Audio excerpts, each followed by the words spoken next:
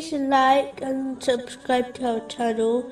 Leave your questions and feedback in the comments section. Enjoy the video. Continuing with the great event, which is the sacrifice of the Holy Prophet Ismaeel, peace be upon him, by his father, the Holy Prophet Ibrahim, peace be upon him. Another lesson to learn is that the same way a person cannot gain things in this world, such as wealth, without sacrifice, neither can a Muslim obtain the pleasure of Allah, the Exalted, without sacrifice. Chapter 29, verse 2. أحسب الناس أن يتركوا أن يقولوا آمنا وهم لا يفتنون. Do the people think that they will be left to say, "We believe," and they will not be tried? Muslims should be grateful that Allah, the Exalted, does not require them to make big sacrifices like the ones made by the Holy Prophet Ibrahim and the other holy prophets, peace be upon them.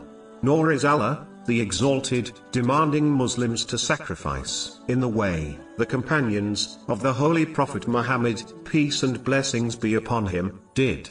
They sacrificed their wealth, homes, by migrating away from their homeland, their families and lives.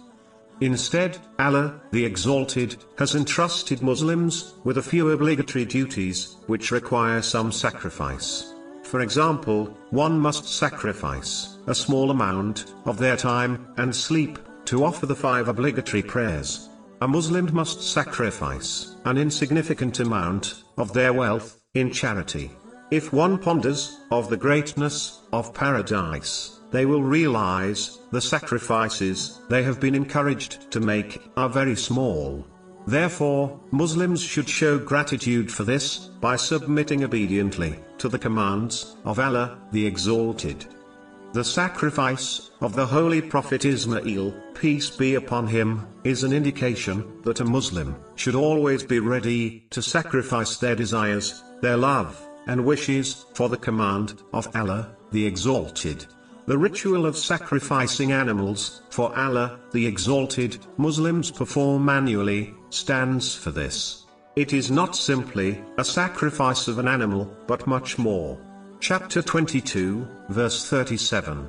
لن ينال الله لحومها ولا دماؤها ولكن يناله التقوى. Their meat will not reach Allah, nor will their blood, but what reaches him is piety from you. Muslims should adopt the piety mentioned in this verse all year round by placing the commands of Allah, the Exalted, before their desires. Only then will they be able to follow in the footsteps of the Holy Prophet Ibrahim, peace be upon him, correctly.